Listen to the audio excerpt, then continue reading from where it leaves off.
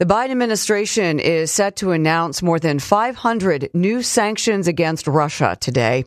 This would be the largest single round of penalties since Russia invaded Ukraine nearly 2 years ago.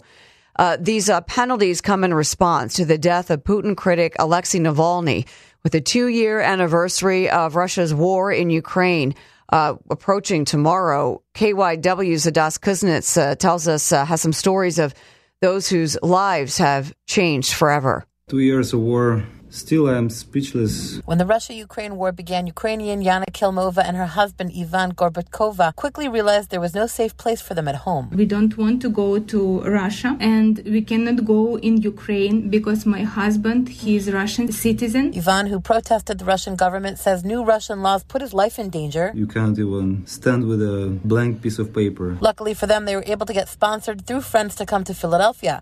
Ukrainian-American immigration attorney Igor Voloshin says in August of 2023, some people who came to the States through the United for Ukraine program were now eligible for temporary protected status. And that's important because a lot of people will not be able to, neither financially or emotionally, to return back to Ukraine after, hot conflict is over. Voloshin says immigration matters for people like Yana and Ivan could become more complicated after the next presidential election. What are our options if, in fact, we are not able to extend our documents, or if the change in administration takes place and Ukraine does not remain a priority for the American government? Hadas Kuznits, KYW Newsradio 103.9 FM.